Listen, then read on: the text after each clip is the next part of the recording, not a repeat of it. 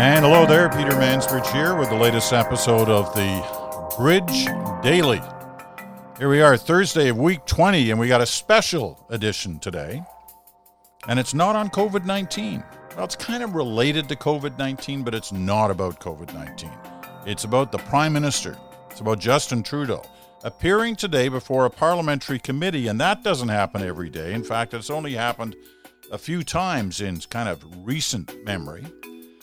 And this one is as a result of the whole controversy surrounding the WE Group, the WE Foundation, and the money that the federal government had planned to give, in fact did give to WE, but then the money was pulled back. There are all kinds of questions raised about the Prime Minister's role in that money going to WE, which would have been eventually distributed to students across Canada.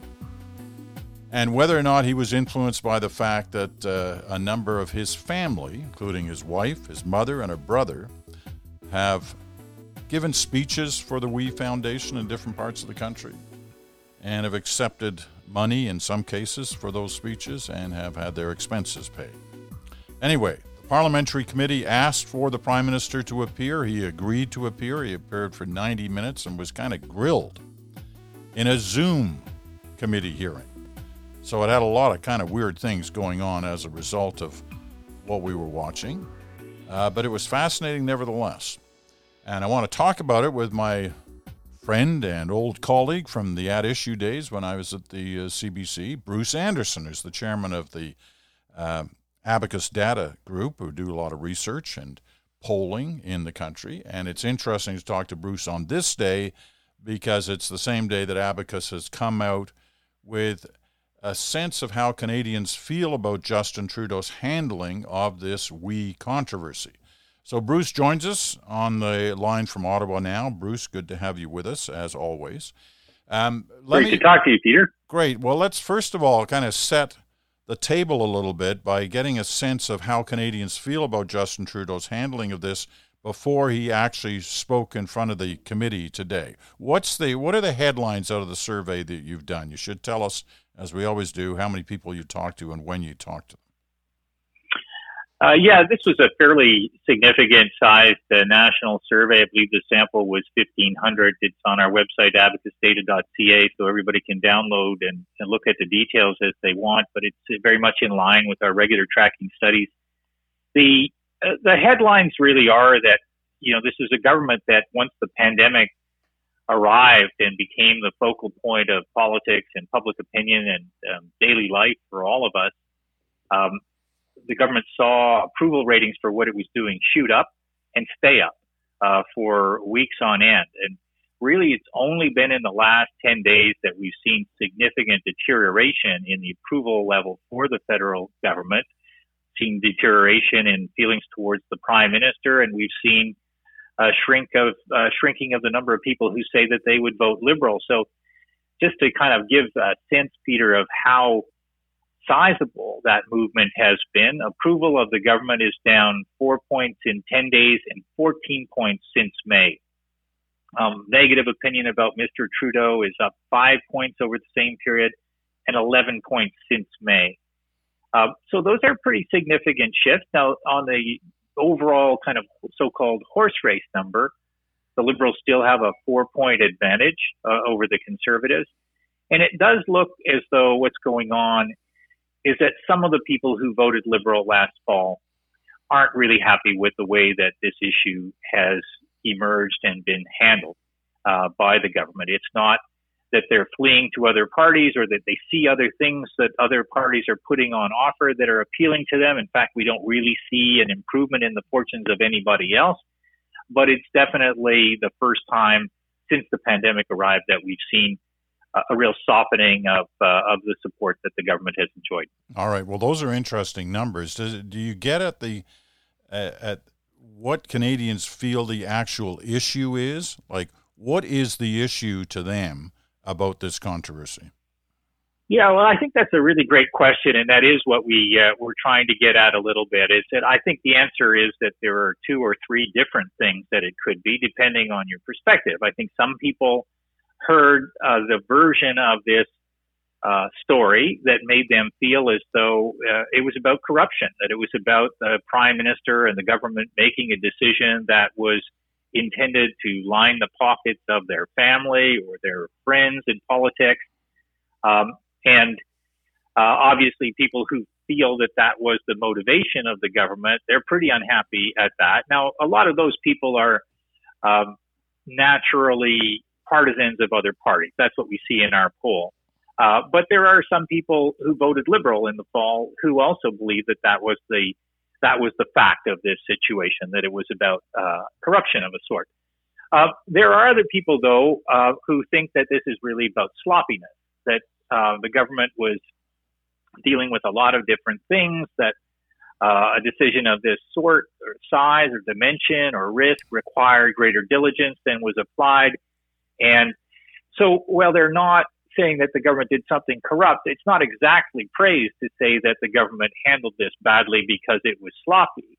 And so that's a second cadre of voters, if you like, many of whom might have voted Liberal in the past or might be considering voting Liberal in the future, but nonetheless look at this situation, Peter, and say, I don't like the way this is done. There's something about this that doesn't please me. And I guess the last part of it, and I don't know that there's been that much public focus on this, and maybe there won't be, I guess is really about the kind of the management discipline of government. How did this happen?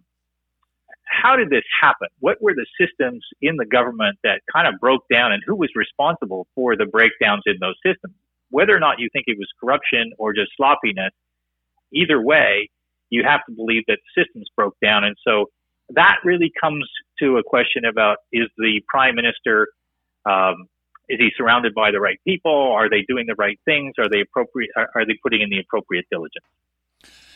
All right. So when he walks, or I was going to say when he walked into the committee room today, of course he didn't walk into a committee room. He was sitting at home, as were many of the MPs who were on the committee, were sitting in their offices or in their home ridings because it was a Zoom call doing the questioning. So when you move aside the kind of technical issues, and occasionally those happened this afternoon, but overall it was a pretty good grilling over 90 minutes.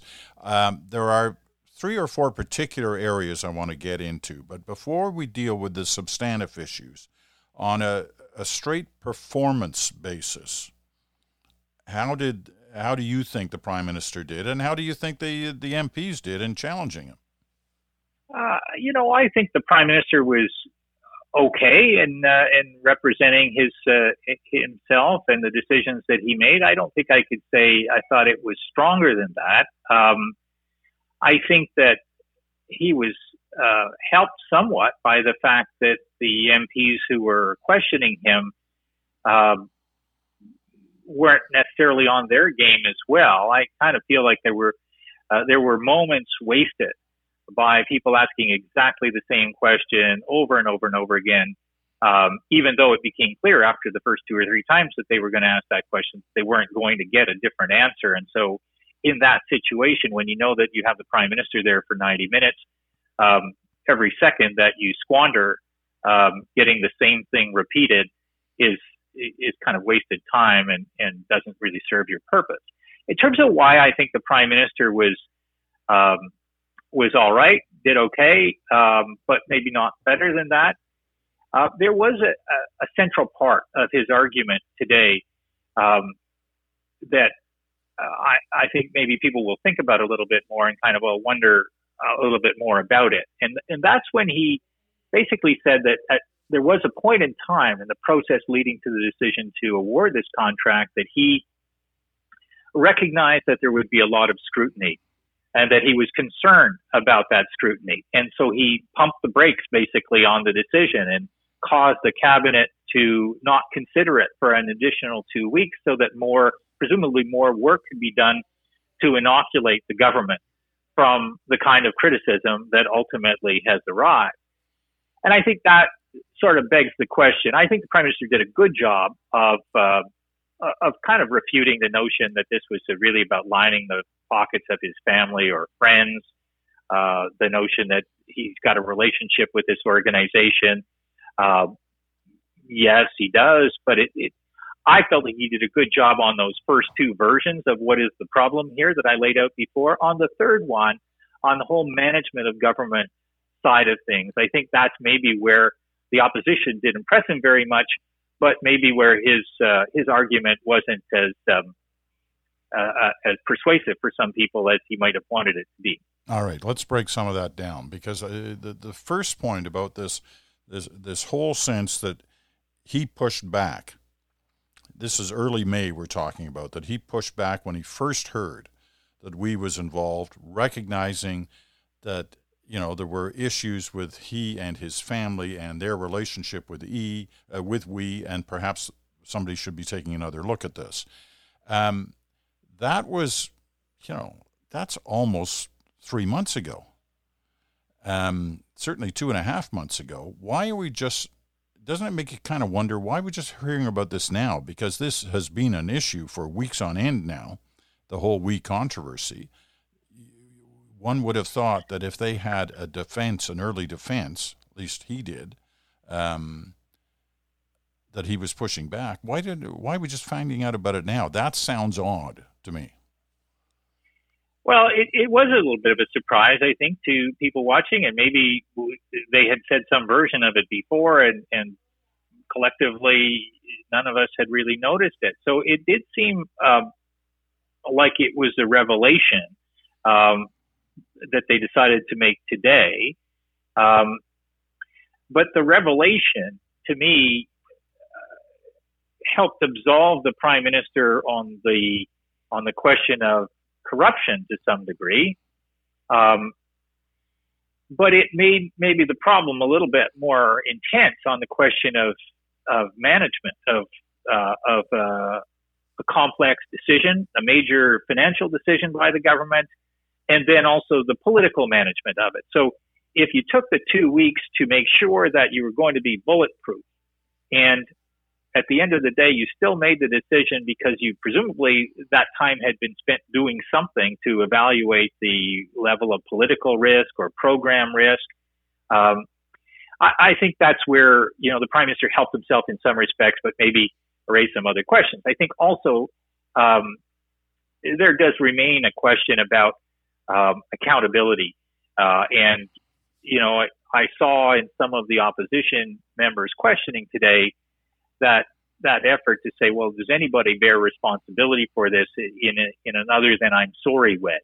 And I think that those questions probably aren't over yet, but it's not also clear what the forum is for them to continue to be prosecuted. So we'll have to wait and see whether or not the issue fades. Well, you know, in any scandal or any issue that is being portrayed as a scandal, as this one is, it usually ends up, or often ends up, in somebody taking the fall, somebody having to resign, somebody being fired. And when you look at the potential for that happening on this story, there are not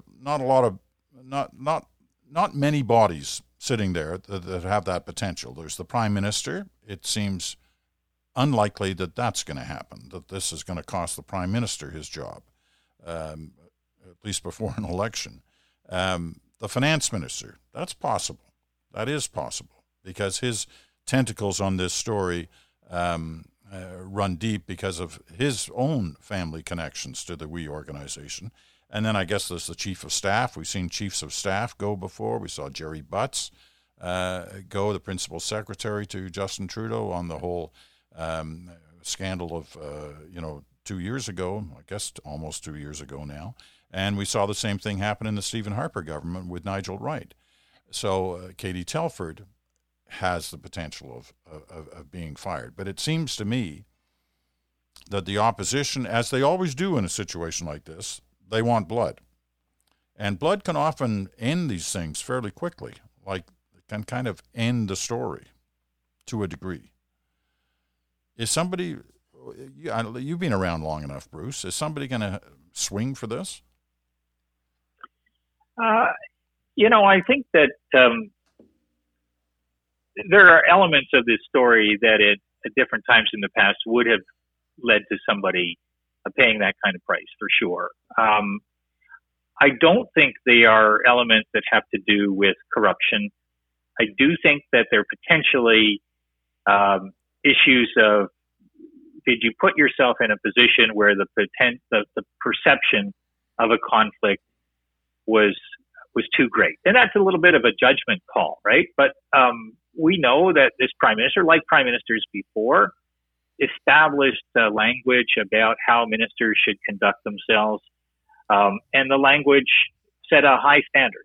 And I think that, so separate and apart from the question of should people be expected to pay a price for the maladministration of choosing this organization over another solution, it's hard to see that being the kind of thing that goes beyond mistakes were made, corrected before they became a bigger problem, and we're sorry about the way that was handled. On the question of should anybody pay a price for using public funds to line the pockets of family and friends, it doesn't look to me like that's the kind of thing that's going to rise to the level of people saying, no, this is really bad. It just doesn't, the questions about Mrs. Trudeau and that sort of thing, I don't think have kind of touched that a nerve in exactly that way. And then I do think the only other question really is probably got to do with the finance minister. We asked the question in our poll whether people thought that he should resign, and I think it's important to note that a lot of people don't follow the issue so closely that they can have an opinion about that, and many people, in fact, wouldn't know who the finance minister was. So we have to take these results with a measure of salt. Across the country, 35% say that Bill Morneau should resign, 16% say he shouldn't, and 48.5% say they don't know enough about what he did or didn't do to have an opinion. But what I drew attention to in our poll this morning, in our release this morning, Peter, is what do those 2019 Liberal voters think? And there I saw 21% of them. These are people who voted Liberal last October, saying that they thought that the finance minister should resign.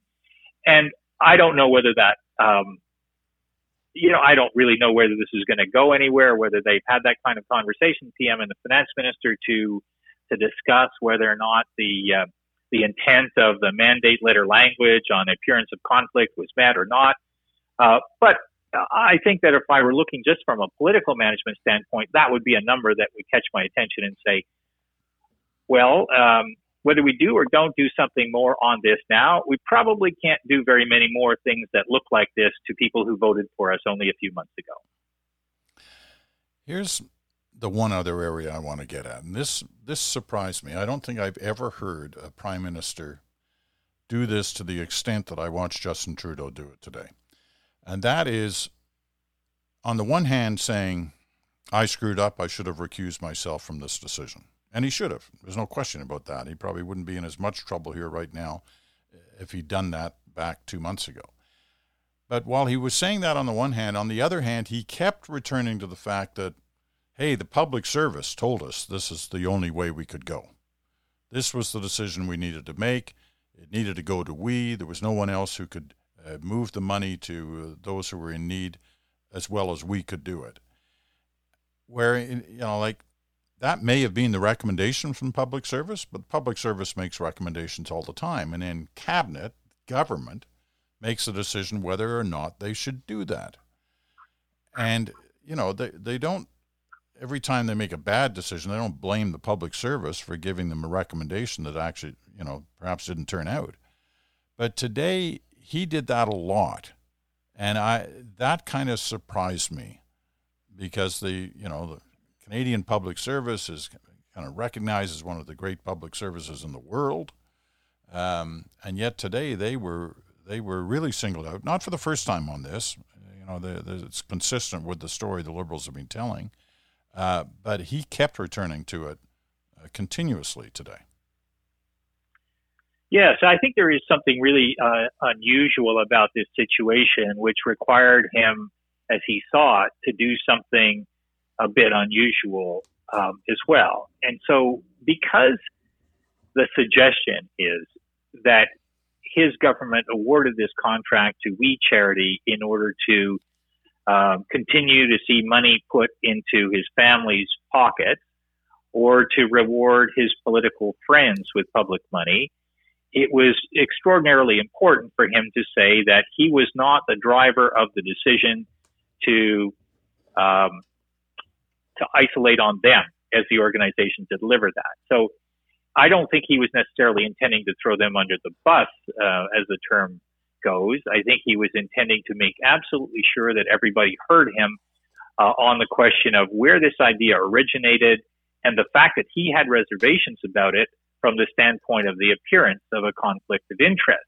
I think he also, because he knew he had to do that, he had to separate the idea from himself and articulate it as an idea that came up from the professional public service. He also felt an obligation, which I think he did repeatedly live up to say he has a lot of respect for the professional public service and a lot of regard for the work that they're doing, especially in the pandemic context. I think it was a fine line to walk, but that part of it, I guess I felt you could listen to it and say, all right, he's making a reasonable point that this wasn't his idea, and therefore the argument that it was a corruption falls flat. And to do that, he has to pin the idea on them. Okay, but he wanted to make sure that he didn't disrespect the work that they're doing at the same time. All right. So I think on those points, he navigated relatively well in extremely treacherous waters. Well, they are treacherous because people are looking for accountability, and he seemed to be suggesting the accountability was on the public service head, not his.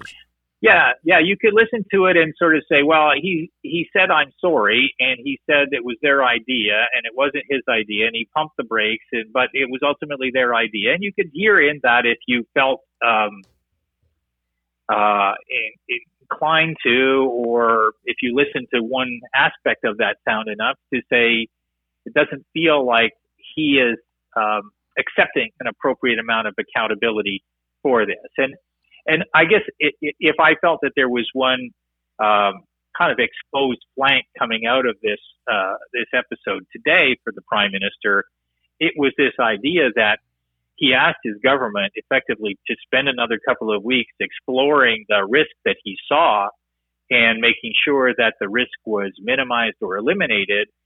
And then they went ahead with the decision, and the risk actually did transpire. So on some level, that is a decision that isn't really about the public service. It's about, how his government responded to his direction to stress test this idea. Last question, and it goes back to the way we started with your survey. I don't expect that a lot of people watched that today. You never know, but it was daytime television on a weekday. A lot of us are at home these days anyway, but nevertheless, people will tend to be influenced, if not by having seen it themselves, by the coverage that it eventually gets. So what I'm wondering is, in terms of your survey results today, do you see anything that happened today that would fundamentally change the kind of results you saw? I don't know fundamentally, and I do think that if there were those Liberal voters that I mentioned before from last fall who were feeling a little bit uncomfortable with what they had to say and what they were hearing from the government about this issue, they might well have been reassured by the Prime Minister saying what he said about putting distance between himself and the organization, describing his relationship with the Kielburger brothers as a relationship, but not a deep friendship or anything like that. I think he probably handled the questions about his mother and his brother and his wife and expenses as well as could be done. I think that it was probably material for those voters to have heard that if they listen to it or if they pick it up in the coverage afterwards, to hear him say that he sensed that there was a problem, potentially in appearance anyway, with going ahead with this contract, and he hit the pause button. As I say, depending on where this goes, they may still wonder, well, with that pause, what work was done, and how did there still seem to be a few accidents along the way here? But I do think at the end of the day, and we sort of mentioned this in our poll, that most people will look at this long enough to decide whether it should distract them from the coronavirus and the economic issues that are very, very perplexing to a lot of people, and or whether or not they can kind of tuck this away and say this was an unfortunate chapter in the life of this government, but I can go back to being preoccupied with those other things. I think on the basis of what I saw so far today, people are maybe a little bit more likely to say I can go back to my other concerns. There was a bit of a stress test of the Prime Minister's argument today, and he gave answers under pressure from opposition politicians, and maybe they'll move on. But I don't like to predict that kind of thing, because in situations like this, as you know, Peter, we don't know what we don't know, and we don't know all of the elements of this story. And we've been surprised already by a few elements in the last couple of weeks. So, as I say, I don't really think it's prudent to go further than that. Good points, all of them. I'll say one thing positive about today, and that was that we actually saw it. The Prime Minister didn't have to go to that committee. He could have, he could have said no. He could have stretched it out. He could have argued about whether or not he'd appear, whether he'd appear for 10 minutes or half an hour or an hour or 90 minutes as he did, or not go at all. But he went, and the opposition was there, and they grilled him. And there's no doubt about some of them really went after him. And that's great for the system, that we can have a situation like that. You look south of the border, can you imagine, Donald Trump sitting before a committee hearing in the House of Representatives or the Senate being grilled that way? No, it'll never happen. It won't happen. He wouldn't even let his cabinet ministers go in to answer questions on the issues surrounding Russia and Ukraine and other issues.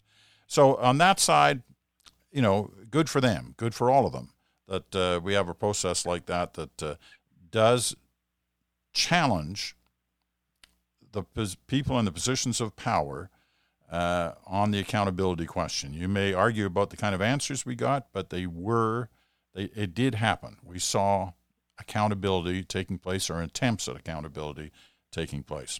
Bruce, listen, thanks so much for doing this. Did you want to make a quick point on that? Yeah, I just want to completely agree with that. We, every jurisdiction probably wonders whether it has enough checks and balances as it needs from time to time. And every once in a while, you'll hear people describe our system as being, dominated by prime ministerial power. But I do agree with you completely that what we saw today is evidence that our system actually can function. We've got the Prime Minister's Chief of Staff taking questions for a good length of time, the Prime Minister taking questions for a good length of time. And when we look south of the border and we see how that system, which supposedly was the most perfectly structured to have checks and balances, has kind of broken down. We do have some things to be grateful for here, including the fact that if all of the opposition parties decided that they wanted an election, we'd have an election and people could make a decision again. So, yes, I saw a lot of good of that. And I thought, for people like the Prime Minister and the Chief of Staff dealing with a situation like this,